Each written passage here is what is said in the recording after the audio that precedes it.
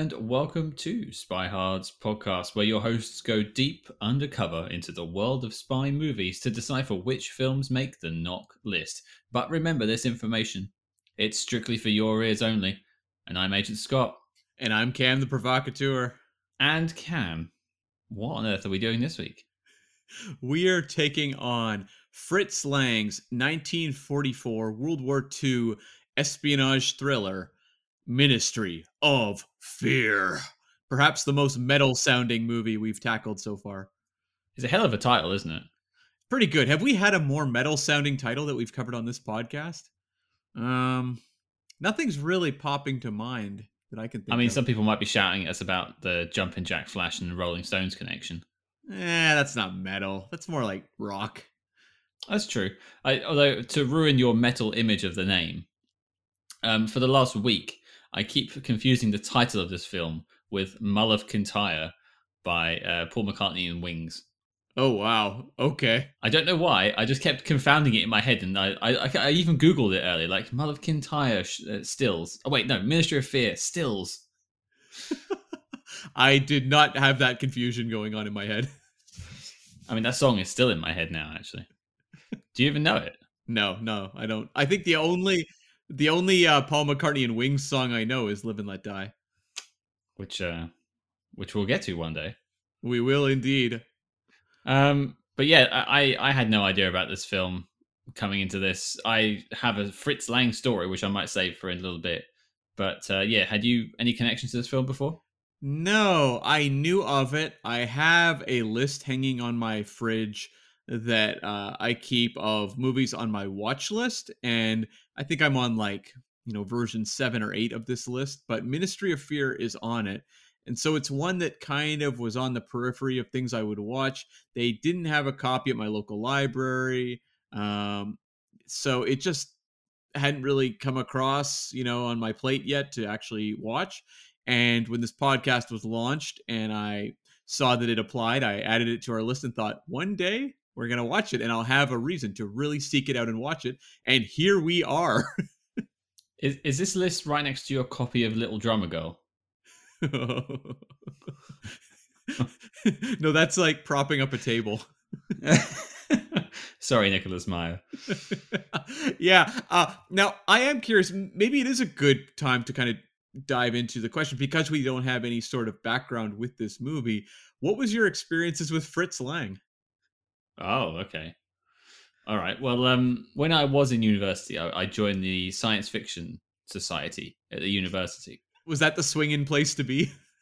Well, it was, apparently. I don't know why I joined, to be honest with you, because I don't know what I was getting out of it. And the first 2 meetings I went to, which happened to be my last 2 meetings as well, proved this point. The first one was at the pub, and no one spoke to anyone. So that goes to show you a lot about sci-fi nerds. The second was they did a showing of Fritz Lang's Metropolis. Oh, okay. Which is, a quite a long science fiction film. It's a silent film. If you're not familiar with it, it's probably one of Fritz Lang's most popular works, I would say. But they showed this film in a auditorium with the wooden seats in the university. So I had to sit there for 2.5 hours on these wooden chairs without any toilet breaks, so the film just kept playing, and I had the worst time. Right. I genuinely didn't like that film because of the experience. This does not sound like a party. It was not a party, and I subsequently never went back, which is a shame. I'm curious, was the password to the secret group Klaatu Barada Nikto? What's that from? The Day the Earth Stood Still. That's a classic sci-fi thing. That's the words that stopped Gort the android. That's the big dude that walks out of the flying saucer, right? The big silver dude. Yeah. Didn't Keanu Reeves play him in a remake? He played the human-looking guy who controls Gort in the remake, and that character is also in the original. So they didn't get Keanu Reeves to say those lines. Oh, he does say the lines. Yeah, but he didn't play the giant robot. Is what I'm saying. Oh, okay. Well, we're spiraling away from Fritz Lang here at this point, I think. Hmm. Yeah. So for me, my background with Fritz Lang was I'd seen Metropolis, which I really was into. I was able to watch it on a comfortable couch, not a hard wooden bench. And I really fell in love with the imagery. I mean, anyone who loves sci-fi, whether it's Blade Runner, Star Wars, Star Trek, it all goes back to Metropolis. You can see the visuals in Metropolis carried into pretty much all science fiction. It's a really pretty profound work in its influence. The other movie I saw was M, which is with Peter Lorre, and it's about the effect a child predator has on a small town, and it delves into themes of justice and whether vigilantism is something that should be used or what the moral ramifications of it are. It's also a fantastic movie. And actually, just recently, maybe a year ago or so, I guess with the pandemic, yeah, it was over a little over a year. I watched Scarlet Street at my parents' house, and that was actually a really enjoyable film noir. So I've liked everything he's done, but I also feel like he's one of my more underexplored famous directors. I need to dive more deeper into his German films because I've seen Scarlet Street, but I haven't seen a lot of his American. But I've heard his Americans pale somewhat in comparison to his German films, and I haven't seen enough of them to have a strong opinion other than the two that everyone bandies about, M and Metropolis as masterpieces. I mean, I don't know. And to be fair, this is my second Fritz Lang film. Does M and Metropolis, are they part of his sort of German period or his American period? Yeah, German period. They're both, Right. silent films made in Germany. So they're all pre-World War II films. Yeah. Right. Okay. Because I actually did a little bit of research about this director, so I'm not completely in the dark for once, which is nice. Mhm, But right. I think we should skip on over to the letterboxd.com synopsis. Sounds like a party. Cam's favorite title, Ministry of Fear. Thrilling drama of the invisible network of terror. Stephen Neal is released into World War II England after 2 years in an asylum, but it doesn't seem so sane outside either. On his way back to London to rejoin civilization, he stumbles across a murderous spy ring and doesn't quite know to whom to turn. That's a pretty good synopsis. I feel like they maybe I really like that one. yeah, I think they may have copied that off the back of a, Blu-ray edition or something because it seems a little too well written for some of these letterboxed synopses. Yeah, it doesn't feel like someone's just sort of just filled the page in, basically. Some Yeah. admin. Yeah, it doesn't involve like a thorough explanation as to which fortune teller is which so many of them really delve into the details a little too much. And also, it kind of stops basically 5 minutes into the film, Yeah. which I like. Hmm. I don't. I mean, there's no cake mentioned, which I'm disappointed about. That's true. Uh, but well, okay. You've heard my Fritz Lang story, but I want to hear a bit more about Fritz Lang as a director. So, what have you got for me? Okay, so yeah, Fritz Lang was an Austrian-born director, worked in German films for quite a long time. Now, he came over to Hollywood in the 30s. He claims he was offered the position of the head of the main German film studio, UFA, by propaganda minister Joseph Goebbels in 1934. And that was sort of a warning sign to him. He was a half Jewish man, I should say, to maybe get the heck out of Dodge. And he said he went to France for a while and then Hollywood. The truth is a little muddier. Actually, on the Criterion Blu-ray, they talk about this was sort of the accepted version of this story, but he really spent a lot more time hopping back and forth and around than the well-established narrative would indicate. This doesn't surprise me. It seems like a really good anecdote to put into, press articles. You'd agree? Absolutely, and I mean, one of the little bits of research I did was finding out that he had a German portion of his career and an American portion, because you've got to think about, and not to jump into this film too much, but it deals with things like Nazism. Mm-hmm. Big And time. this is a German director doing anti-Nazi propaganda films for the Americans. Mm-hmm. That's a pretty big thing for 1944. Yeah, for sure. And I would also have to wonder if that was an intentional thing on his part too, because, if you're working in Hollywood in 1944 and you're from Austria, maybe you want to make that movie just to take away any suspicion that some people might have about you. So at wartime, things are pretty ugly, and it wouldn't shock me if that was a little bit of the intention behind the movie. Well, I mean, we deal with spy movies all the time, but I wouldn't be surprised if he was being spied on. No, that wouldn't shock me at all. No. Yeah, but and yeah, you're right. It just sort of, I suppose, producing propaganda films for the Americans would do a little bit to sort of clearing your potential name. Yeah. So the film was based on a Graham Greene novel of the time. The novel was published in 1943, so the rights were snapped up pretty quickly. And Graham Greene is one of those authors I've never read, I don't think, anything he's done, but he was someone who was a bit of a fixture at the time, and a lot of his novels were adapted into movies. He often wrote screenplays for them as well. Some of those books that were turned into films were The Third Man, which was like the most famous one to probably come out of that whole collection of stories. I believe he also co-wrote the screenplay for that one.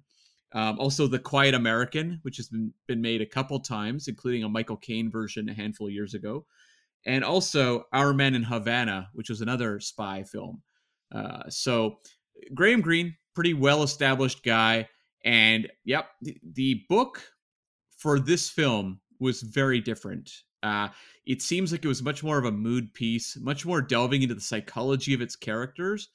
And the screenwriter for this film, Seton I. Miller, came on board, and he was an Oscar winner for the 1941 film Here Comes Mr. Jordan. And Here Comes Mr. Jordan, I should say, was actually a movie that was remade as Heaven Can Wait, and then remade again as Down to Earth with Chris Rock. So Here Comes Mr. Jordan may not ring a bell, but a lot of people have seen various versions of that movie. Anyways, Miller was the first guy to really crack that story. I'm curious, have you seen any of those three films, Scott? What was the Chris Rock one? Down to Earth. Maybe. What's the broad strokes of it? Yeah, so he is a guy who dies at a fairly young age and is sent back to Earth in another body. And it's an older man, I think, in all three cases, I think. It doesn't ring any bells, but I could see it being more of a comedy than anything else. Yeah, it's a comedy. And the 1978 version with Warren Beatty was a really big hit and Best Picture nominee and what have you. And the Chris Rock one? Not a Best Picture nominee. Okay, sorry, Chris Rock.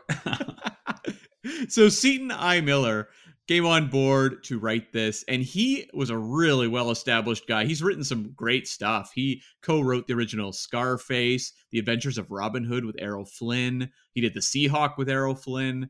He also, actually, curiously, one of his last credits, if not his last one, was Pete's Dragon, the Disney film from the 70s. So Miller was a pretty well-established writer, and he also had an associate producer credit on this film. And so he had a lot of power over this production. And Fritz Lang, not a guy who likes to have any sort of oversight. So, yeah, not maybe the best of combinations, but one of the more interesting things was that because the book was much more contemplative, much more character-based and psychology-based, Miller wasn't super interested in doing that and more or less stripped it down to its bare parts in terms of taking the concept, the ideas, and making more of a genre exercise with it, which Graham Greene was not particularly happy with, but also isn't particularly shocking either for a 1940s film.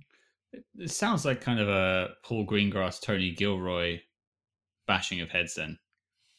Yes, it was, because Fritz Lang and Seton Miller did not get along on set. This was an ongoing clash that Fritz Lang was not happy, particularly with the screenplay, but was not allowed to rewrite it because Miller was the associate producer. And so he was preventing Fritz Lang from doing any rewrites on this film. Well, hang on then. So why was he doing the film if he didn't like the script? I don't know. That's an excellent question. I could find it's interesting to me that Fritz Lang, a very well-studied director and has several films that are very important, not a lot has really been covered in terms of this movie. Even on the Criterion Blu-ray, the only feature is a 17-minute interview with a film critic talking about the movie. It's one that a lot of the details behind the making of it have been kind of like lost in time, it seems. See, that just seems bizarre to me. Like, I don't know where the name Fritz Lang that is at that point in 1944. He's obviously made Metropolis and M, so I guess he's made his best work already. Well, I mean, yeah, he's made Hangman Must Die the year before this. He was someone who was working a lot in Hollywood, so he was not a fading name by any stretch of the imagination. It just surprises me that this Seton I. Miller gentleman, he's obviously adapted the book, which we've seen happen at the Tony Gilroy of the world. Hmm. Um, but for Fritz to not be able to do anything about it seems a bit strange that he would just take it. Yeah, because he was a guy who always rebuffed authority, and so you wonder why he would have signed on. Maybe they got along great off the bat, and then when it came to the actual production, that's where things got ugly. Maybe. Yeah. That's the best I can come up with because, yeah, he was not happy about not being able to rewrite the script. And this film did take some major shifts away from the book. So in the book, like the protagonist is more complicit in the murder of his wife. There's a whole amnesia subplot and a Nazi-run institution. There's a lot of other elements we'll talk about as we go into the actual breakdown of the movie. But again, it was a much heavier story than I think the movie was interested in being, which, I mean, we'll talk about the movie on its own terms, but it seems like there was definitely a shift in terms of the intent of the story versus the intent of the film.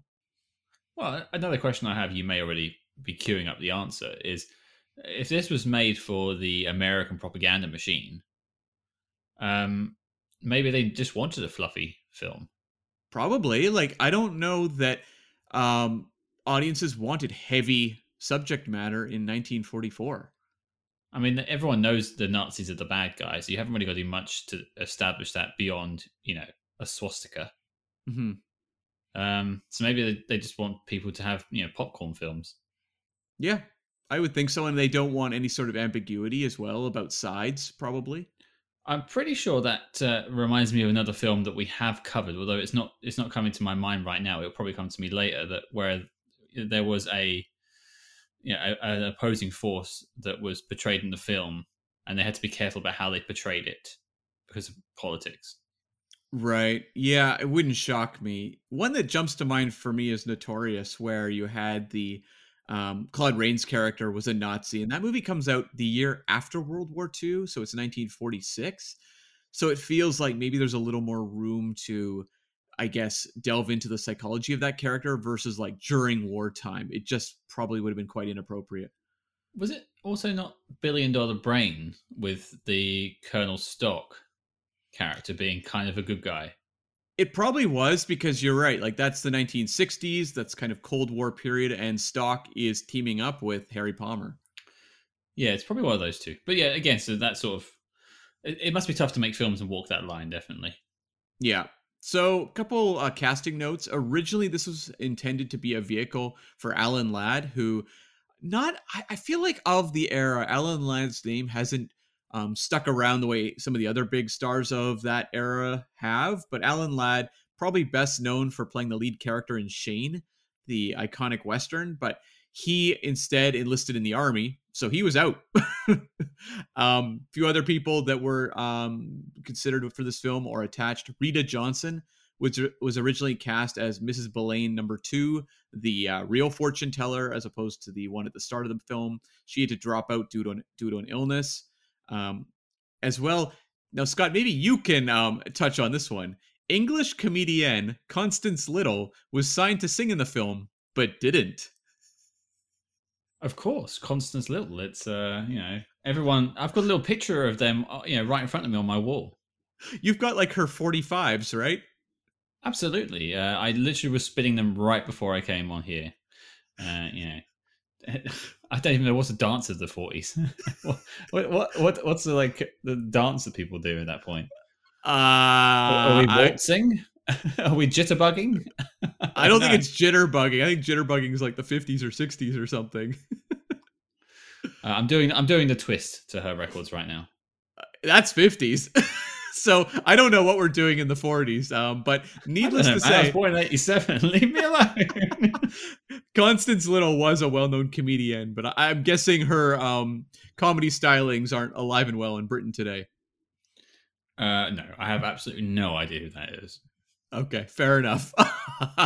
So the budget for this movie was 700,000. It went over budget 44,000. So that's a bit of a cost. I think Hmm. some of the friction between the writer and Fritz Lang probably didn't help matters. And yeah, so this thing went a little over. It was not a hit.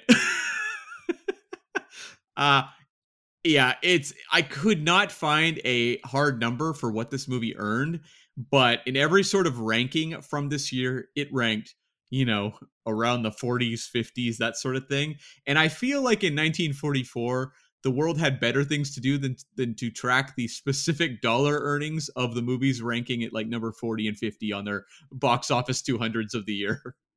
Wait, what you say? There wasn't a bunch of 30 or 40-year-old nerds talking about films in the 40s too? Well, I mean, there might have been, but Hmm. I don't think they were focusing as much. I think they had other things on their plate in 1944. Yeah, I can imagine they were a bit busy. I was actually really interested to hear about the money that this film made because I wondered what the box office was like during the war. Who was going to the cinema? Yeah, I mean, people were going. Obviously, a lot of the population is out of commission. They're out, in battle or serving in some way in the war effort. So, movies did do well. It's just that if you look at movie productions coming out in the war years, there's fewer movies coming out, and a lot of them are more like escapist things. Like Universal horror movies are coming out, things like that they can kind of shoot quick and easy on the back lot. There was some notable movies though of this year. For the top three of the year, number one was Going My Way, which I believe won the Best Picture as well as the Best Actor. Bing Crosby's the star of that one. It's sort of a very upbeat, optimistic story of a hip young priest who comes into like a Catholic school and really turns it around. It's a pretty enjoyable, fun movie, and completely the opposite of the dark themes of, say, this film or what was going on in wartime. Aren't you just talking about Sister Act? I mean, movies like Sister Act probably do follow in the lineage of Going My Way, for sure. Okay, I might have to check it out because I really like Sister Act. So Yeah, and Going My Way did spawn a sequel called The Bells of St. Mary's as well. So it was very successful. Number two was Meet Me in St. Louis, which is a really beautiful looking musical with Judy Garland. Amazing Technicolor images in that film. And number three was Since You Went Away with Claudette Colbert. That was also a Best Picture nominee from that year. And it is about the women left behind while all the men went to war and just trying to go about normalcy in day-to-day life in civilization. So interesting movie. I don't think it's as strong as some of the ones that came post World War II, like The Best Years of Our Lives, in dealing with sort of the war experience for people at home. But Since You Went Away is pretty solid.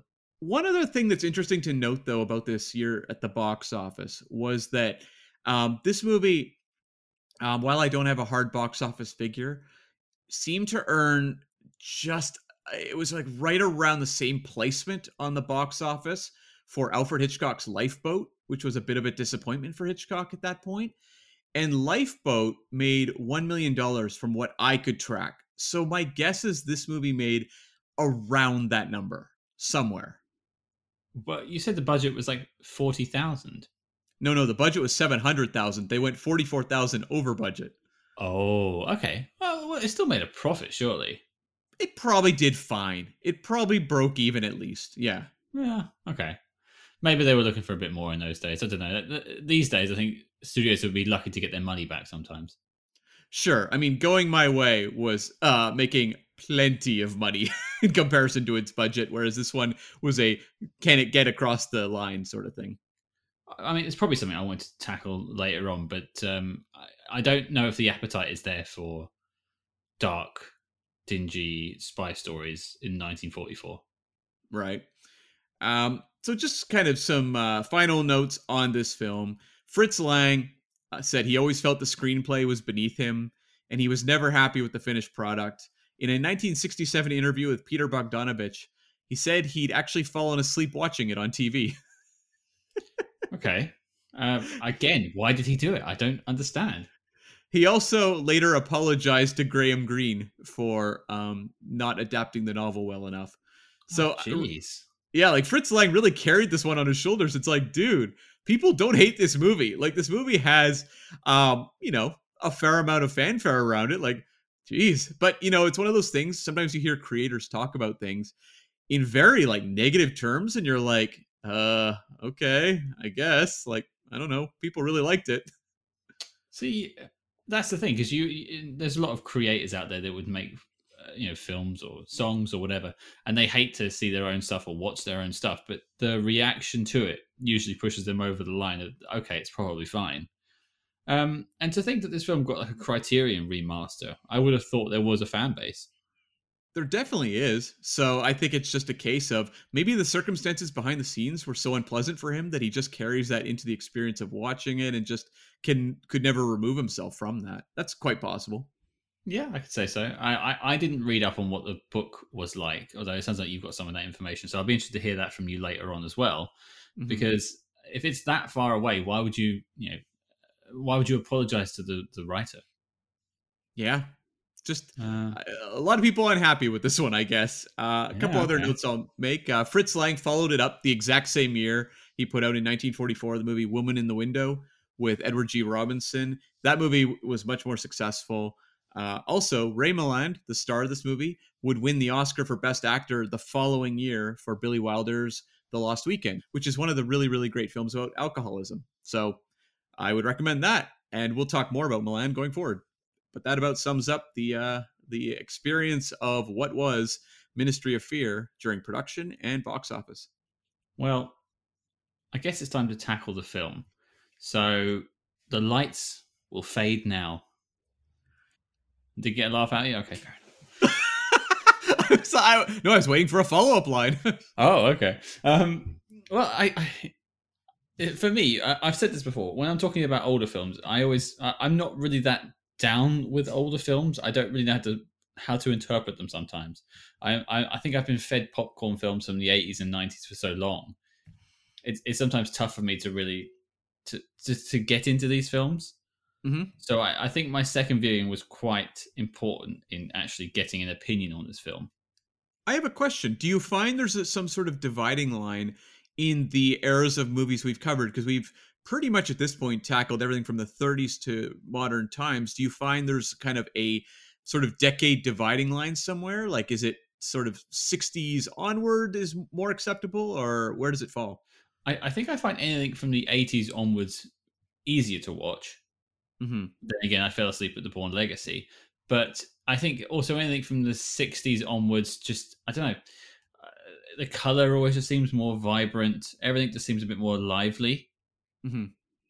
Whereas looking back on our 40s, 50s entries, I mean, it's hard to say North by Northwest isn't lively. Yeah, that's also one that just technologically feels somewhat ahead of its time too. Like it feels very still quite electric nowadays. Yeah, so but then our oldest film was Matahari, is that correct? I believe so. Yeah. Right, and this feels a lot. This feels quite connected to that film, I would say.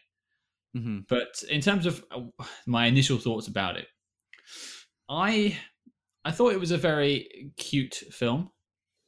It had some fun moments to it. I didn't dislike anything about it, nor did I gain much from it. Hmm. It was perfectly watchable at 90 minutes. Right. But I've got criticisms and I've got some likes. I think I have probably more criticisms though. What did you think? So I enjoyed the film, but I found I think it's very hard for Fritz Lang to make a movie I don't find engaging on some level because his visuals are so incredible that a Hmm. lot of the time I'm just so sucked in by what I'm seeing. I mean, even just the opening shot of this movie of Ray Milland watching the pendulum of a clock, I was like, this is beautiful. This looks like something you could frame and put on a wall. But I think for me, this has a spy plot, not unlike something you'd see in one of the more, well, like the 39 Steps, for example, one of the more kind of, lighter, shorter, kind of speedy Hitchcock capers. Hmm. But it has, to me, like some issues in that I, there's a lot of kind of psychological material going on throughout this story that I didn't feel we were really delving into, because when we first meet Ray Milland's character, he's coming out of an asylum. And this movie never really introduces a lot of questions as to whether this spy plot is a figment of his imagination. It pretty much settles that very quickly. And so I was kind of confused as to what the sort of analysis of this movie was. I was enjoying the journey. I was enjoying some of the set pieces and some of the, the twists and what have you. But at the same time, it felt like a movie that, while I would say it's good, it's held back from greatness, because as much as I appreciate the mood, that World War II setting, and I want to talk more about that going forward, it was just lacking a little bit to kind of chew on when it was over. When I watched Notorious, that's a movie that also has a ton of atmosphere, but it feels like when it's over, I can really, I mean, we talked on that episode about the characters and why they're doing what they're doing and what makes them complex and interesting. Whereas, like, the characters in this film feel much simpler and more driven by the plot. And I found that, to me, was what held it back a lot of the time. Yeah, I think that's probably. I mean, that is one of the criticisms I've got written down. If we're starting off here, is that it wants to take these big stories. Like our main character, Stephen Neal, assisted in the suicide of his wife, and that's why he ends up in the insane asylum. Now, that's a big old. That's quite a meaty bit of character work to chomp into there, and some hard-hitting story, but they don't really do anything with it. Well, no, they don't, because as I said, like, in the book, he actually took part in the suicide of his wife. And so it was like he is feeling like a murderer throughout the story. Whereas here we find out he went to get the poison. He was going to help, kill his wife because she had become very ill, and it was going to be basically assisted suicide, but he couldn't do it. And so he put the poison away, and she found it and took it of her own volition. That removes a certain amount of responsibility from the character that in the book would have really carried with him, I think, throughout that story. Whereas here, you get that one kind of monologue where he breaks all this down to the female lead, Carla, played by Marjorie Reynolds, but it doesn't feel like it lingers going forward, and it doesn't feel like a guy who's really suffering coming out of that asylum. I mean, to sort of tag onto that and pivot into one of my problems with it is it's the tone of the film. Yeah. It just seems to be all over the place. I just feel like you've got moments where he has that great shot at the beginning, like you said, where he's sitting in the asylum, he's counting down the seconds until he is released, and that's a great opener. And then he immediately goes to a town fete where he's walking around giving shillings to people, making quips and jokes. His wife died 2 years ago. I mean, I'm not saying you have to be a sad sack walking around, but I don't know. If he wants to play the card later on, which he does, about him being so sad that his wife died, he can't be cheerful skipping around in a village fete. Well, here's the question. Is he actually that happy, or is he putting on a happy face? Like, he's been locked up for 2 years. He wants to engage with life again, and he's doing his best to do that. I wasn't 100% sure if he actually was super cheerful in that moment. The reason I take it as he is because if you skip, I don't know, 10 minutes forward, so by this time he's taken a train into London, it's gone past the cake stuff, which we'll get into, which in itself is hilarious. Yeah. He's then meeting up with a private detective in central London who is walking around with the most enormous cigarette I've ever seen in my life. He looks like a cartoon character, and he's doing the old, like, one for me, one for you, one more for me with the whiskey and stuff. It's a caricature. Yeah. And so I don't know if it wants to be serious or not. It's not fish or fowl. Right. I will say, if I was spending 2 years in an asylum watching the pendulum of a clock every day, I would probably enjoy a trip to the carnival too. That's true. I mean, would you take the cake, or would you have exchanged it back? That would I take the cake? I don't think I would care enough about that cake, because I mean, this whole bit about having to give the exact weight of a cake to win it, it's a fun little gimmick, and I liked how it ties into the fortune teller there, who gives him the exact answer, and that's how we kick off our spy plot. Again, it's goofy, but I liked it because it's the sort of thing that I go, I mean, I've never seen that in a movie before. I've never seen a cake leading to a Nazi spy ring, but That's a connection right there, isn't it? it is. But if I had like a very stern looking guy being like, give me the cake, give me the cake, I'd be like, okay, what do I care? I don't, what am I going to do with a whole cake? I don't want to be back in prison again. I just got out. I mean, he takes this whole cake. He's like sitting in a train eating it with his hands. I can't. I couldn't. I mean, it's an off topic thing, I suppose, but I couldn't figure out what he cut it with. I think it was pre-cut. No, he's chopping it in the scene. Is he using like a pen or something? Oh, Anyway, oh, maybe he had like a penknife or something. sure. A strange thing, but to be fair, and to give you a little bit of context, because you're always asking about England, Cam. So I thought, let me give you some England context. We do have a lot of village fates here, and you will find things like guess the weight of the cake, guess the weight of this courgette. Oh, have you Yeah, taken part in? Have you taken part in these contests? yeah. Have you ever won? Nope. Oh, okay. I'm. It's not one of my many skills. Unfortunately, I'm not good at guessing the weights of courgettes. Wait, what's a courgette? What do you mean? What's a courgette? Oh, do you mean like do you mean like corset, like flowers? No, Oh, what's a courgette then? it's a vegetable. Oh, okay. I'm not familiar with this. Uh, okay. Cam, a courgette is a zucchini. Oh, okay. I know what a zucchini is. Great. Do you know what a courgette is? No. And also, I have to add, if you're asking me whether I would care if I won a zucchini by guessing the weight, no, I would not. We need to give it back. Okay, can I have my pound back? Yeah, sure. Great. This may be the greatest thing I learned today is that a courgette is a zucchini. Neither of these things feature in the film. No, they don't. They don't. But yeah, I mean, to tag back in, it's again another one of these examples of the film being a bit ridiculous, which is fine if it is just a ridiculous spy caper. You know, it's got that whole Hitchcock thing of the wrong man in the wrong place. Yeah, it definitely feels very Hitchcock in terms of its setup and basic concept. Like I said, it feels like the 39 Steps or North by Northwest. And I like that they set up this espionage plot with some like real color to the situation. And also it's done very succinctly. You don't really have the sort of convoluted backflips you sometimes have to do in these spy films to introduce your spy plot. And I thought it had some real atmosphere. I kind of like the cheeriness of this fair. And then when he wins the cake and is walking out, I love how the soundtrack goes dead silent. Yeah. I thought that was really, really effective. Like Fritz Lang is really, really good at atmosphere. You see it in that pendulum scene. And I think you really feel it here where he's just like walking through a silent fair, which is really unnerving.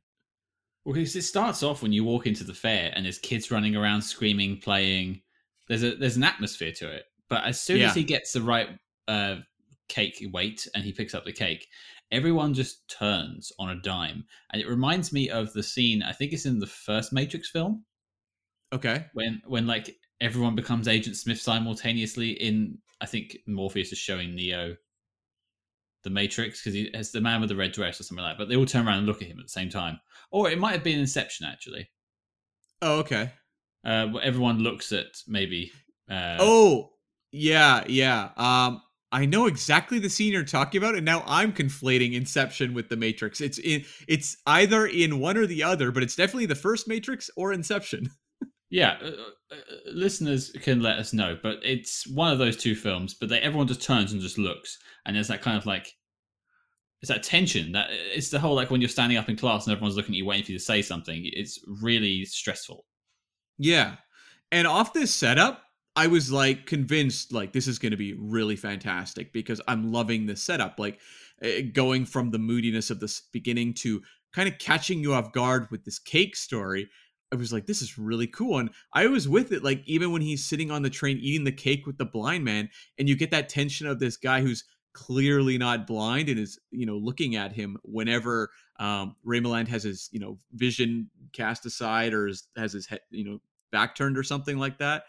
I thought all this stuff was really tense and there was some great atmosphere. And you know, as a viewer, that something's going on here at this point. Hmm. Like you can tell that there's a setup, but our character of Stephen hasn't really figured out something's going on. So when you have this fake blind man in the train trying to get this cake back, and you can see that he's not actually blind because when Stephen Neal looks away, he then looks at the cake and such. There's again a real tension in the air. And then that scene where they get off the train and the blind man's running away, and you're like running through this really like foggy looking swamp that's really like beautiful looking, and you've got bombings going on. It's really great filmmaking. And again, the first like 20 minutes had me convinced I was watching a masterpiece. Yeah, I would agree with that. I think a lot of my problems come the second we get to the private detective's office. Yeah. Well, that's when things get convoluted. Like the setup is really beautifully achieved, and it's when we actually have to deal with the convolutions of the spy plot that things get a lot muddier and I think a little less visually dynamic. It's kind of effortless how they introduce us to the world, and you get the whole cake and everything. And as you say, they just sort of dilute it from there on in. Yeah, and you think about it, Fritz Lang begins in silent films, and you could play like the first 20 minutes of this movie all in silence, and it would still be just as effective. So you can see his command of visuals is very, very strong. Well, okay, so we've both gotten to the point of I'm not going to recount the whole story, but Yeah. you know, I didn't like where it went after that point because I feel like it just it lost the tension and became more of a farce. Because then you get like the scenes in the charity building. I forget the name of the charity, which introduces us to the love interest of the film, Carla, and her brother Willie. You're talking about the Mothers of Free Nations Society. Of course, which you are a proud member. Of course. Yeah. Um, again, neither of them really sell me on who they are, or at least, I mean, Carla is who she says she is, but Willie is obviously pretending because he turns out to be one of the main antagonists of the film. Yeah, I mean, they feel very like chipper characters. I think it's interesting. They both have escaped from Austria, which is immediately going to kind of raise suspicions in your mind. Like, that's very curious. What could these two characters, how could they factor into this story? And I like the setup, but a lot of this is setting up a little bit of a romance between Carla and Steven, which it's fine, but it also feels a little conventional in a movie that off the top felt kind of experimental in some of its imagery. Like it feels like the kind of thing you'd see in a lot of movies at this time. Well, you got to think your protagonist is coming out of an insane asylum Yeah. where he's not claiming to be wrongfully imprisoned. He's thanking them for their treatment and letting him go. So he's immediately being portrayed as maybe not a bad guy, but a troubled person. Hmm. He's not your white knight riding into town like a cowboy. Sure.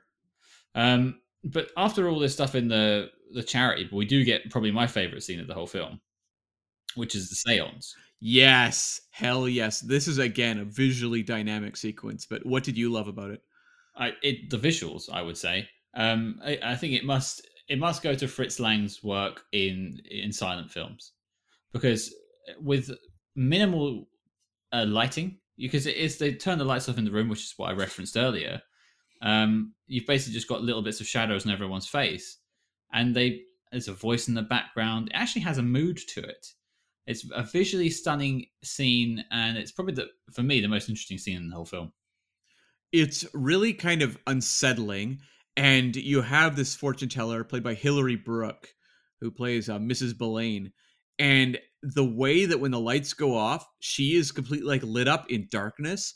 It's a really beautiful visual. That is another like hanging on the wall type of shot, and I, I really thought this seance in some ways it was almost too good because it set me up to really expect maybe a more psychologically interesting film than what I was going to get, because you have during the seance all these kind of mysterious figures here. You've got this guy Cost, played by Dan Duryea, who is some sort of mysterious figure in all this. He's in the seance.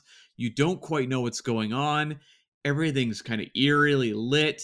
And then you have a scene of Ray Milland and the pendulum clock, like you see, like what's it, superimposed on the screen.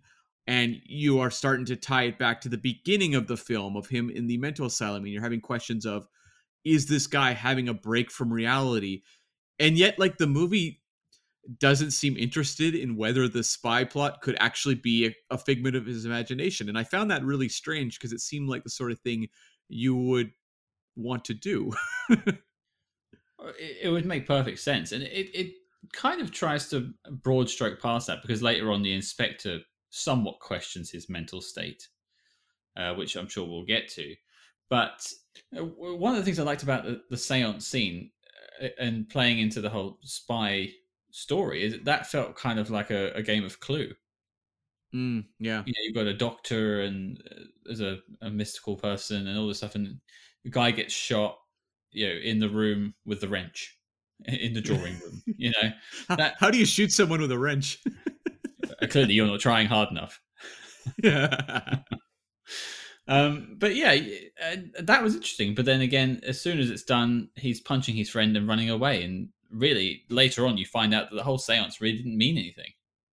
Well, it is weird in that you have this apparent murder, but it never feels like there is any tension coming from this. Like, a Hitchcock movie would ratchet up the suspicion, the sense that this guy could be nailed at any second for this crime he didn't commit. Whereas here, I don't know, it seems pretty lackadaisical afterwards. They're like, okay, well, you know, that's not great, but moving on.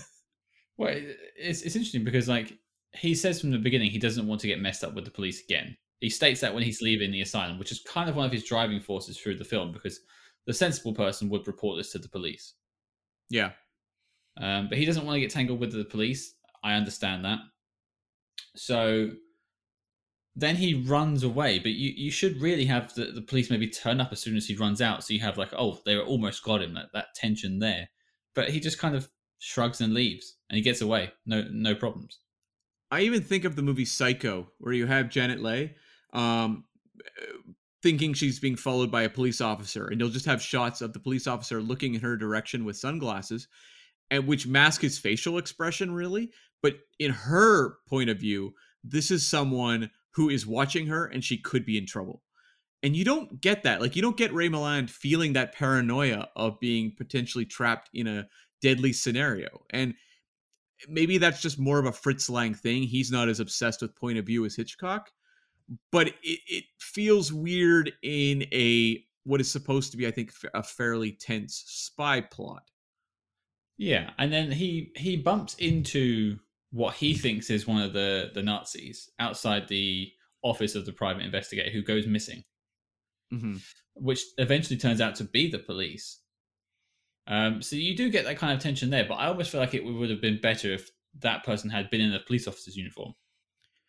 Well, here's a question, because, yeah, you're talking about Inspector Prentice, played by Percy Wareham, or Wareham, maybe.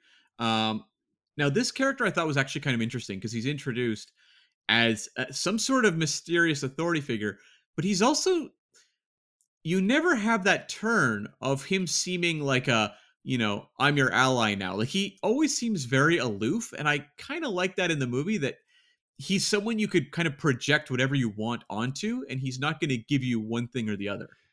Yeah, he probably is the only other person that stands out apart from Stephen Neill. His character is quite interesting in the sense of I didn't know that the cops in the 1940s were so forgiving that they would let you waltz off to find some cake. I don't know that they actually were. I'll yeah, promise you, Gov. Hang on. There's some cake and there's pigeons fighting over it. I promise you. I feel like this movie's really good at establishing characters who just kind of have fairly slight material in the movie. Like, they just kind of pop in and out. Like, the inspector obviously is a really good example, but I also thought Mrs. Belaine, the real fortune teller, as well. Like, there's a scene where her and Steven are just like sitting on a couch, and he's reaching behind her head to pull the gun out of her purse, and she completely knows what he's doing the whole time. And I thought like scenes like that felt really electric, but it is more of these like supporting players who don't really factor into the plot very much. They kind of pop in and are very memorable. And I think we're getting to one of the things that I've gotten written down as a dislike is the villains don't feel memorable or imposing. Yeah, it feels like a movie of this era where the villains are Nazi spies with exclamation mark, and you're like, okay, like what are they doing exactly? I don't know. I mean, they're apparently infiltrating the Ministry of Home Security, but like what are they doing? Not sure. There seems to be some sort of microfilm about landmine plans that are going to get passed around, but okay, like it doesn't feel like it's a very specific spy plot. It's more of the threat of a spy plot on home soil. No, and you find out later on that it's to do with a microfilm with like a minefield plan, I believe. Yeah. Okay, fine, but I never felt threatened by the Nazis. Well, you have the character of Forrester, who's the big suspect throughout, played by Alan Napier. And I don't know if you caught this, Scott, but Alan Napier played Alfred in the Adam West Batman show. Oh, did he? I did not He know. I did did. not pick on that. I did not pick that up at all. Yeah, yeah. But a lot of the movie is shifting who could potentially be the Nazi spy. And there is this character, Cost, who does pop up throughout and is tied to it. I found in terms of him, he worked for me, but you also don't know anything about him, just that he is a all in caps Nazi spy potentially. So I agree, like it plays it fairly simplistic. I guess it's more about exposing the plot versus the actual villains, but it would have been nice to have maybe a more memorable face on the villainy. Yeah, it just feels kind of like you're playing a game of whack a mole. One pops up and then it goes away. You don't really have time to fear it. It just the next guy's popped up again, and then it goes back to the first guy. Do you know what I mean? Like they don't stick around to really be feared. And the other thing I had to say was, if they're Nazis, I would have thought you'd have a little bit more. I don't know, Nazism. Like there's no pontificating speech. There's one little swastika on the books. I don't know. I'm not. They are spies. They are meant to be undercover. I understand, but I just thought we might go to one of their houses and see that they've got the flag above their fireplace or something like that. Sure, yeah, you have that book, The Psychoanalysis of Nazism, which was Yeah, a very very on the nose book title. I wonder if that's a real book actually. But it's I'm just wondering if they would have been wanting to pull back on Nazi imagery and too many strong allusions during wartime. Like ultimately they're trying to create an engrossing thriller for audiences, and maybe they don't want to pull them into the real world too much, maybe. I mean that was sort of a question I posed to you earlier on. And also was going to get into it later was if this is a propaganda film, what is the goal of a propaganda film? Well, it's to very much support, you know, basically your home country against your enemies. And I guess what it's doing is it's turning the Nazis into very simplistic villains that need to be stopped because they can do harm to us, which, I mean, propaganda wise works. Okay. Yeah, I suppose I could see that. You don't need any more levels to it because that would give them. I suppose that would humanize them. Yeah, like that. A lot of what propaganda is about turning them into they are an evil that must be stopped. Yeah. Therefore, help do that with us. And I mean, I think this movie, one of my favorite things about it is the sense of World War II atmosphere. Something we haven't really come across in anything we've covered yet, where throughout this movie, there's bombings, they have to like hole up in like subway stations and things like that. I really love that sense of impending doom throughout the whole movie. But I wonder if some of, say, like delving into real Nazism or even darker aspects of the murder of his wife and things like that, if it just would have been too heavy with already, I mean, audiences are going to this movie and they're being reminded of bombings of London. it was interesting to see what we went through as a nation here during the war, and things like the Blitz and having to go into underground stations as a bunker because your house is about to get blown up. It's crazy how we just sort of just got on with it. And compared to what we're dealing with now, and everyone just moans about wearing a mask or whatever. I don't really want to get into it too much, but just like, for God's sake, your house could have been blown up at any point, and people were like, "Yeah, okay, I'll turn my lights out and go into an underground station, no problem." Yeah, I know. And just the idea of him getting out of the asylum and being like, I just want to go back to cities that are busy. Like, I don't want to go out to the country or anything like that. Yeah, It's like, hello, like there's bombs. But again, it's, you know what? Life goes on. I want to get back to the city. And the scene where he's on the train with the blind man and they're saying, well, they may bomb the track at some point. And you hear the planes overhead and there's a nearby munitions factory. Like, that's all really unsettling stuff. And I just love how it's portrayed with like a sense of normalcy here, where it's just like, yep, this is just our life. mm. It's something I don't know that I've seen a movie that's exploited that to the sort of effect that this movie has. it's actually kind of crazy when you point that out, because again, we found another thing that we like about the film. Yeah. From the tension that's being built, from the scenes like the seance to this sort of impending doom of the Blitz, and yet it doesn't seem to hit home. This film is still missing its mark, and I'm trying to figure out where it went wrong. I think for me, it falls into the actual following the actual spy plot, as we have so many reversals and we have, this mysterious character of Travers being introduced. And it's like, okay, like at a certain point, it becomes less about soaking in atmosphere than basically in front of you filling out, point by point. Wait, how did we get to here? How do we get to there? Who's involved now? Who's not involved? Who is actually this person using a different name? And it's like, some of that stuff gets it doesn't feel as inspired as the mood and atmosphere of much of the movie. That's, to me, I think where I got a little not lost plot wise. I heard people refer to this movie as confusing, and I never felt as lost in it as I have in, say, a couple of the other spy films we've tackled. But it felt like I was more just having to focus on connecting dots, which wasn't as interesting to me as the atmosphere of the first half and then some of the sections we're talking about. I think I just struggled to connect with anyone. Right. Like, it's like the world was there, but the characters were vacant. Ray Milland as the lead, and I love Ray Milland. I mean, you see him in, The Lost Weekend, which I referenced earlier, or Dial M for Murder. He's incredible in that as like a really sleazy husband who's plotting the death of his wife, Grace Kelly. Like, he's great in that movie. But here, I found his character a bit blank. Like, you don't get a lot out of him. And you kind of then want the supporting cast to boost it up. And there are these bit players that kind of pop in and out and kind of weave the movie together in interesting ways. But you are relying a lot on this Carla Hilfe character played by Marjorie Reynolds. And that was a character I struggled with the relationship between these two. Again, it's the classic, I've known you for, 20 minutes and now I'm in love with you and I want to marry you thing, which to me, it's a sort of thing that comes with old movies, but you need to buy the chemistry. And I didn't really buy the chemistry between these two. That is how we met. That's also true. I of course was professing my love for Cam just for reference, but he kept just batting me away. No, Scott. No, Scott. I was like, I'm going back to the asylum. See you later. Keep your courgette away from me.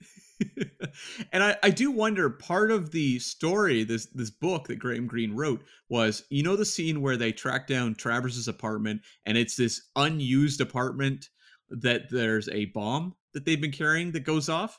The Roger Thornhill apartment, basically, from North by Northwest. Exactly, yes. And that bomb goes off and Stephen Neal dives and, saves Carla. Now, in the book, he had amnesia after that bomb attack and wound up in another institution that was actually being run by Nazis. And he had to basically gain his senses and learn that this was actually all an illusion and that Nazis were running this asylum. I think that maybe they didn't want to do that in the film, but I think you could boy, that would be a really interesting thing to do if in a, remake scenario or something. See, I didn't know that about the ending. That's a lot deeper. Yeah. I could see why they maybe wanted to stay away from it, but and certainly you do get some bizarre choices instead, including the inspector taking him back to find the cake, and a shootout, and then the very, again, sort of melodramatic scene at the finale.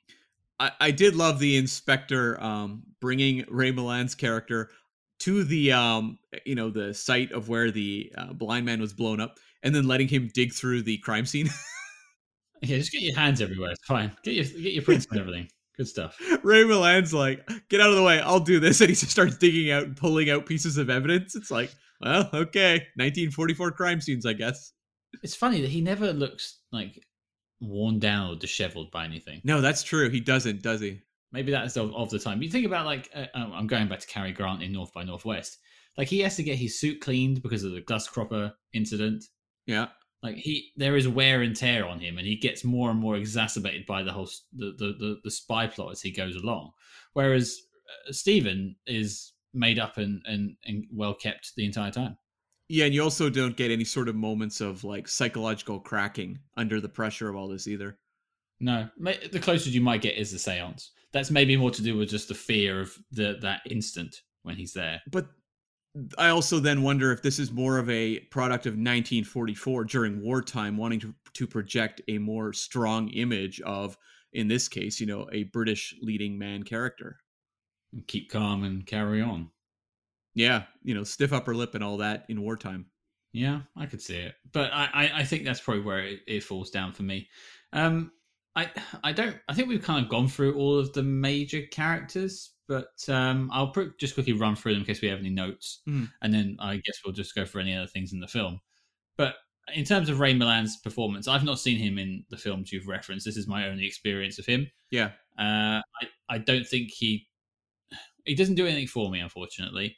He's a charming, handsome man. But apart from that, I don't really get that sense of dread that he should have.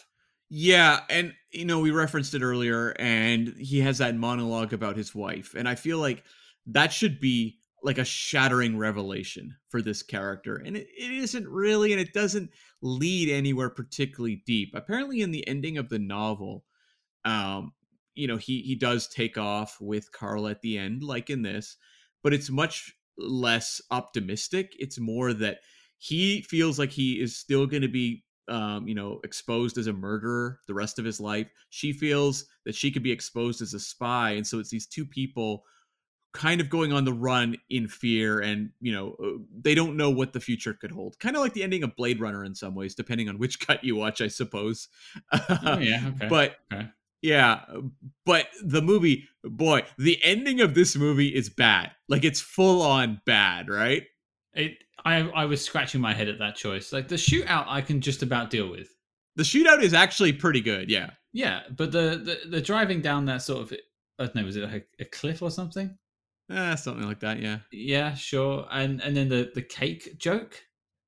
Yeah, where he just goes, cake.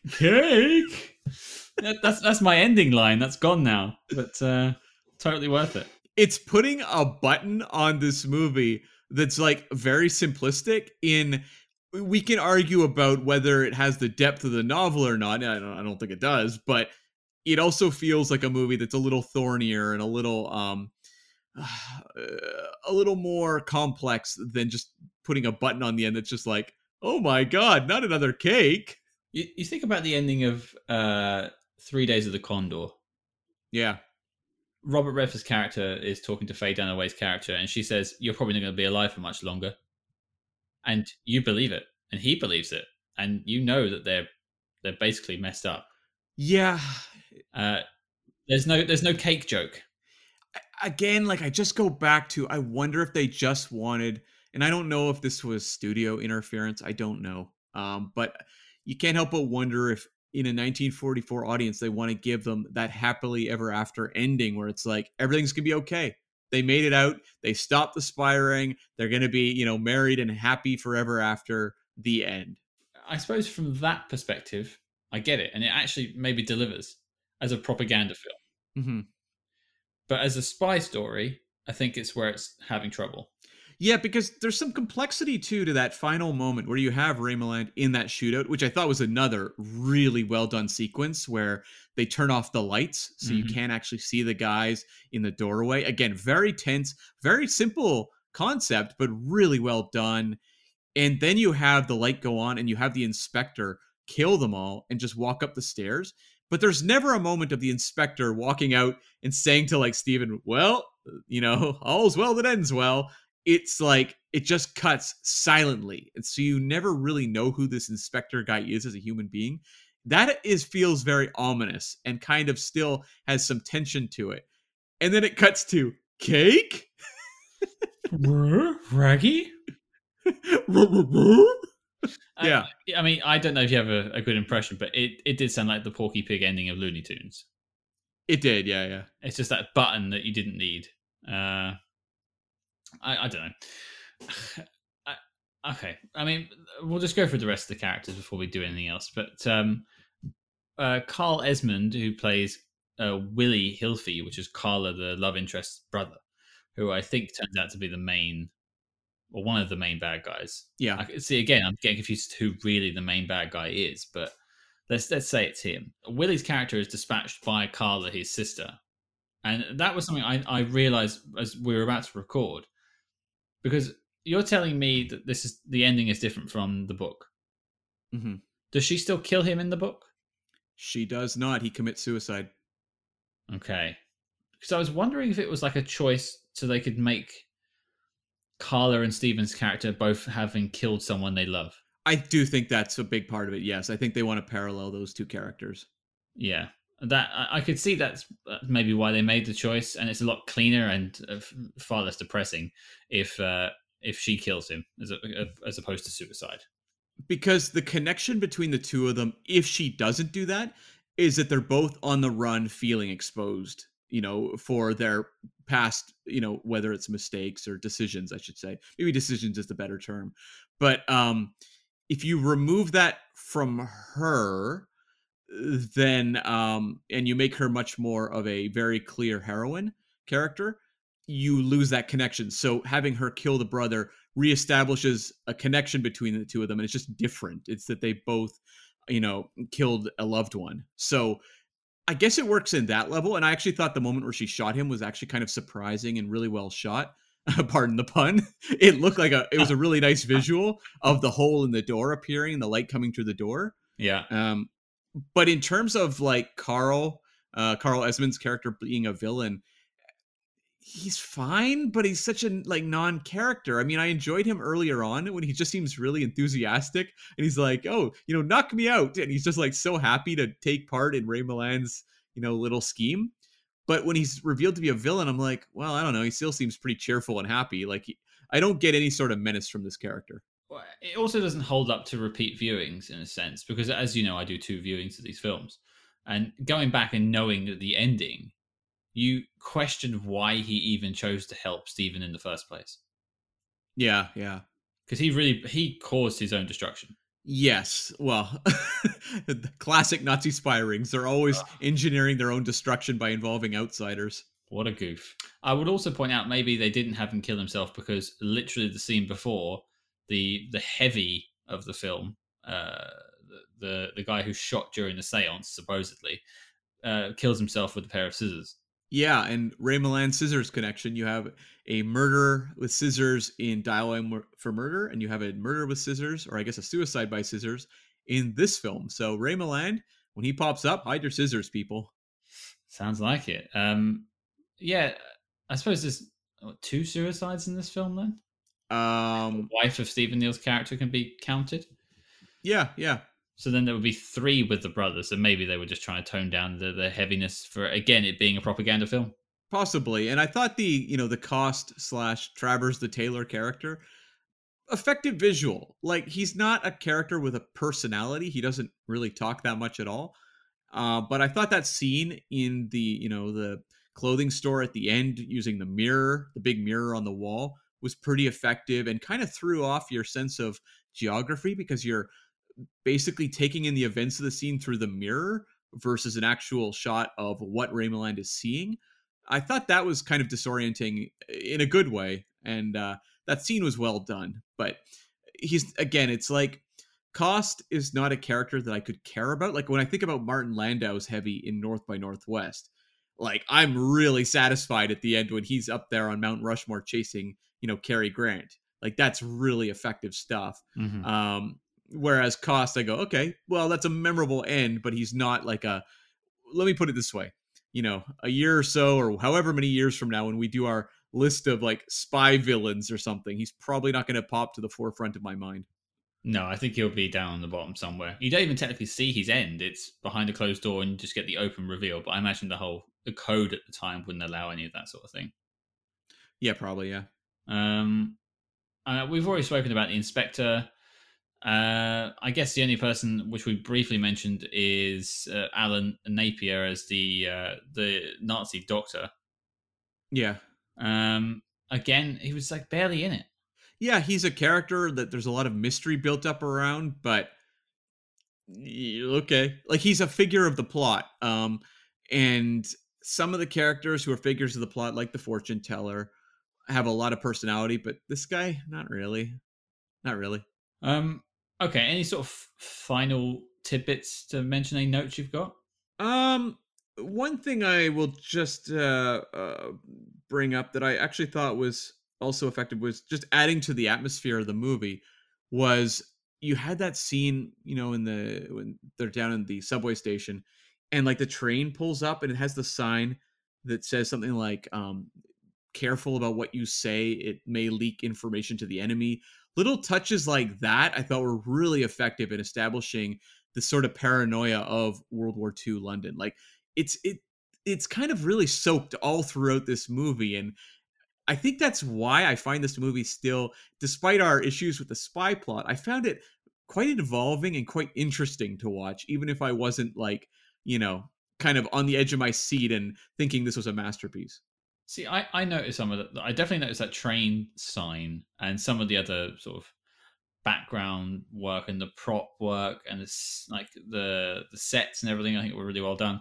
And I'm wondering if this is more to do with what we spoke about earlier, with Fritz Lang not being happy with the script. So he presents a very visually interesting film. Mm-hmm. You've got the seance scene, you've got the watching the clock at the beginning, maybe not the cake scene at the end, but you know. Whereas anything to do with the interplay between the characters, it just seems to be dead on arrival. Well, like he is an amazing visual stylist, so I have to believe when he's going through the script and he's going to be putting a lot of time and effort into the moments that mean something to him and the moments that don't, maybe he's just kind of like, okay. Frame it and shoot it, but I'm really, really into this chase through a swamp. I'm gonna make that look like $1,000,000. I can't really argue the fact that this film looks great. No, it really does. It's pretty beautiful, and the Criterion restoration is something to behold. I also watched the Criterion version, and yeah, it's stunning. Yeah. And to think it came out in 1944, it's terrific. But the characters for me just they felt so two dimensional, and the interplay wasn't there. They just felt like I don't know, caricatures of people, and they didn't know how to talk to each other, and they were interchangeable at times. I don't even think I blame the actors particularly. I just think it was the screenplay. Yeah, I mean, it just didn't, I don't think, have an interest in its characters in the way that others would. This feels to me, though, like for Fritz Lang, he's someone who comes from German Expressionism, which is that heavy use of shadows that would be applied to film noir movies. This feels like an earlier example of the film noir stories we would get, like The Third Man, actually, which Graham Greene wrote. We'd get that like 5 years later. This feels like it's setting up that sort of that use of shadow and mystery, and it just doesn't quite have the character ambiguity you would get in those movies. Like in a real film noir, you would have a lot more questions about the perception of reality that Ray Milland's character has. Yeah, and I think they kind of try and look at that in broad strokes, but never really laser in on that. And I think that it could have been an interesting way to go with this film. Yeah, for sure. I had two notes. The Okay. first one was, did you pick up on the fact that there might have been a scene missing? Okay. I mean, is this in terms of connecting all the dots to the spy plot? Because I can believe it. Which scene are you talking about? Well, I'm sure there are some scenes missing for that, and I'm sure the book fills it in much better. But when he gets off the train in London, which you don't see, you just see him sort of getting back on the train after the bomb explosion. Hmm. He then goes to see the private detective that I mentioned earlier with the comical cigarette. He talks about having his apartment turned over, Oh, that's right. Yeah, yeah. which you never saw. Yeah, I wonder if that was not shot or what. It's curious.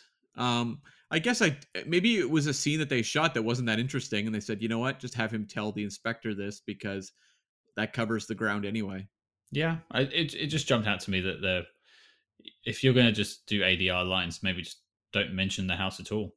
Yeah, I mean, we should say this is a very short movie. It's 87 minutes. So I could believe there may have been a scene or two cut along the way, none of which wound up on the Criterion Blu-ray. Hmm, okay. And the other thing I had noted down was this film did genuinely surprise me a couple of times. I don't know if you might have saw through it quicker than I did, but I had no idea about the bomb in the suitcase. No, that also caught me by surprise, dude. Like, this movie isn't ultra predictable. And that's something that we've tackled other movies that we saw, the villain reveal coming from a mile away. This one actually did a pretty decent job in keeping me kind of in the dark throughout. Yeah, and I also didn't see the brother twist. No, I thought there was a better chance she was actually going to be involved. Yeah, after her disappearance in the bomb room. Bingo. Yeah, that's exactly how I thought it was going to go down as well. But then it turns out that it's the brother. But the actual bomb going off, I made a note of it going. It just reminded me of like I don't think again anyone's ever made this comparison, but the twist in Cloak and Dagger with the fingers, Yes. right? A comparison, the most famous of comparisons. Fritz Lang and whoever the hell directed Cloak and Dagger, auteurs, men of their Yeah. time. Sorry. We'd like to apologize to Richard Franklin right now. I'm not sure I would. Yeah, it genuinely surprised me, and I actually had like a verbal reaction to it the first time. I was like, oh wow, I did not see that coming. Like he physically throws her across the room. It's a very physical scene. I quite enjoyed that. It kind of woke me up a little bit. I watched this movie quite late at night last night, and I was a little concerned, like, oh, am I starting this too late? Is it going to be a little draggy? But I felt it was quite energetic, and it kept me going throughout. So I appreciated that. Like, it didn't feel, despite the issues, kind of tied to the production and what have you, it didn't feel like a movie that had been basically turned into oatmeal. Because I've seen those movies, the ones with terrible production issues where you watch the movie and it's all just like a flat line. This one does feel like it has a pace. Yeah, I think it deserves its length. It shouldn't be any longer, and I think 90 minutes is a nice place to end it. I agree. I didn't struggle with my two watches. Which was the toughest one to make yourself rewatch? See, Men in Black 2 had kind of like a comical value to it, like how bad it was. And also just like, what can I, make notes about to make fun of, sort of thing. Exactly. How many non sequiturs can I find? Um, Men in Black International was tough. Okay, yeah, I get it. Yeah. And I mean, there was one set of films I didn't rewatch. The TV movies, the Harry Palmer Yeah, films. I couldn't. I will never watch those again. That's pretty set in stone. Yeah. What about you? Well, I only watched them the once, but of the movies that I have rewatched for the podcast, International was by far the toughest one to sit down to actually rewatch. Yeah, I could definitely see it. It's all those CGI Paris scenes. Yeah. Yeah. Okay. I think I've covered everything. Cam, have you got anything else? No, I think I'm covered too. Okay. So, does Ministry of Fear make the knock list? Cam? No, I don't think so. I've added some other Fritz Lang movies to our list to cover in the future. I hope we get a Fritz Lang film on the actual knock list. But to me, this one, it feels like a movie that's kind of at crossroads where I love so much of what it's doing, but it feels like a lot of the other instincts working against it are kind of corrupting maybe what a pure Fritz Lang vision would be. But it is a movie I recommend people watch. I think people are going to enjoy it or at least appreciate a lot of what it's doing. It's just that when we're looking at the knock list, I feel like most of these movies are pretty pure visions, and I don't think this one is. This feels a little more compromised. Yeah, I could see that. I think what you told me in the beginning definitely rung true of my experiences of the film. I just don't know that I feel good about a movie on the knock list that has like an ending as tone deaf as Cake. Like it just feels so just like it feels almost like Hollywood meddling where you have a woman kill her brother and in the next scene is laughing over Cake. Like it feels like a movie that's got some things working against it. Yeah, I would agree. I'm not gonna labor the point. It's a no from me as well. I think the bare bones of the story has got something interesting there. I just think the screenplay, the restrictions obviously we spoke about earlier, it just doesn't deliver. I am not interested in any of these characters by the end of the film.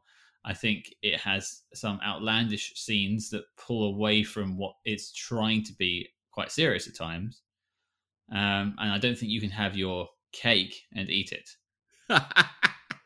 But I will say, I think we both like it more than Fritz Lang does. Yeah, I would say that. I mean, I wouldn't if you came around my house for some strange reason because you live in Canada, and said, "Hey, let's watch Ministry of Fear," I'd be like, "Hey, why are you in my house?" And then I'd be like, "Okay." The fact he says he like fell asleep watching it on TV, I'm like, really? Like I mean, I guess if you make it, it's very different than the experience of me watching it, but nonetheless, I'm like, I can think of a lot of other movies I'd fall asleep in before this one. Yeah, it's punchy. It's 90 minutes long. It doesn't feel longer than that, and it's enough. Yeah, and you've got some actors doing interesting things. Yeah, some interesting things. I don't think anyone's really working to their potential. Yeah. But yeah, it's a no for the knock list. I hope we do find a Fritz Lang down the road that makes it in, because I think from what I've seen so far, he's a very interesting director, and I'd like to see some more.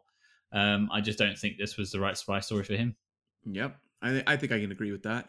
Well, there we go, folks. It looks like Fritz Lang is not taking the cake this week. Ministry of Fear is not making the knock list. But before we discuss what we're doing next week, we have a special message from another friend of the show. What's up, Hushlings? I'm Declassified Dave. And I'm Mystery Mike. We're joined by our protege, Slick Frank Sanders. Frank Sanders here. How's it going, Hushlings? Join us Mondays for the Hush Hush Society Conspiracy Hour as we take new initiates through the dark secrets, hidden truths of the underbelly of the conspiratorial world. Each season finale ending with a live show.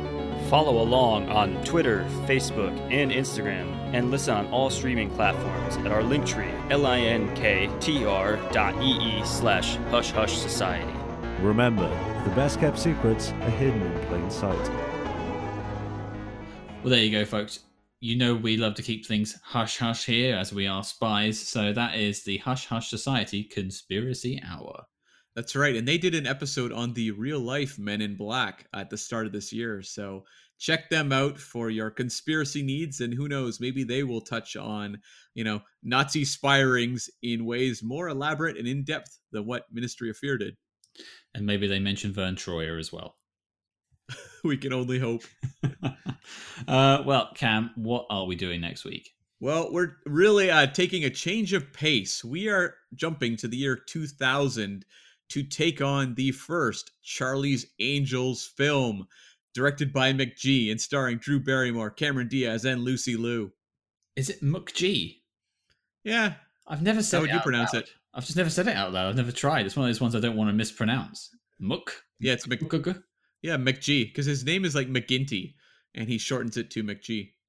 Well, all my ladies, can you hear me? Throw your hands up at me. That's right. So there you go, ladies. Your mission, should you choose to accept it, is watch Charlie's Angels from the year 2000 and join us next week. You can, of course, find our knock list at letterboxd.com/spyhards.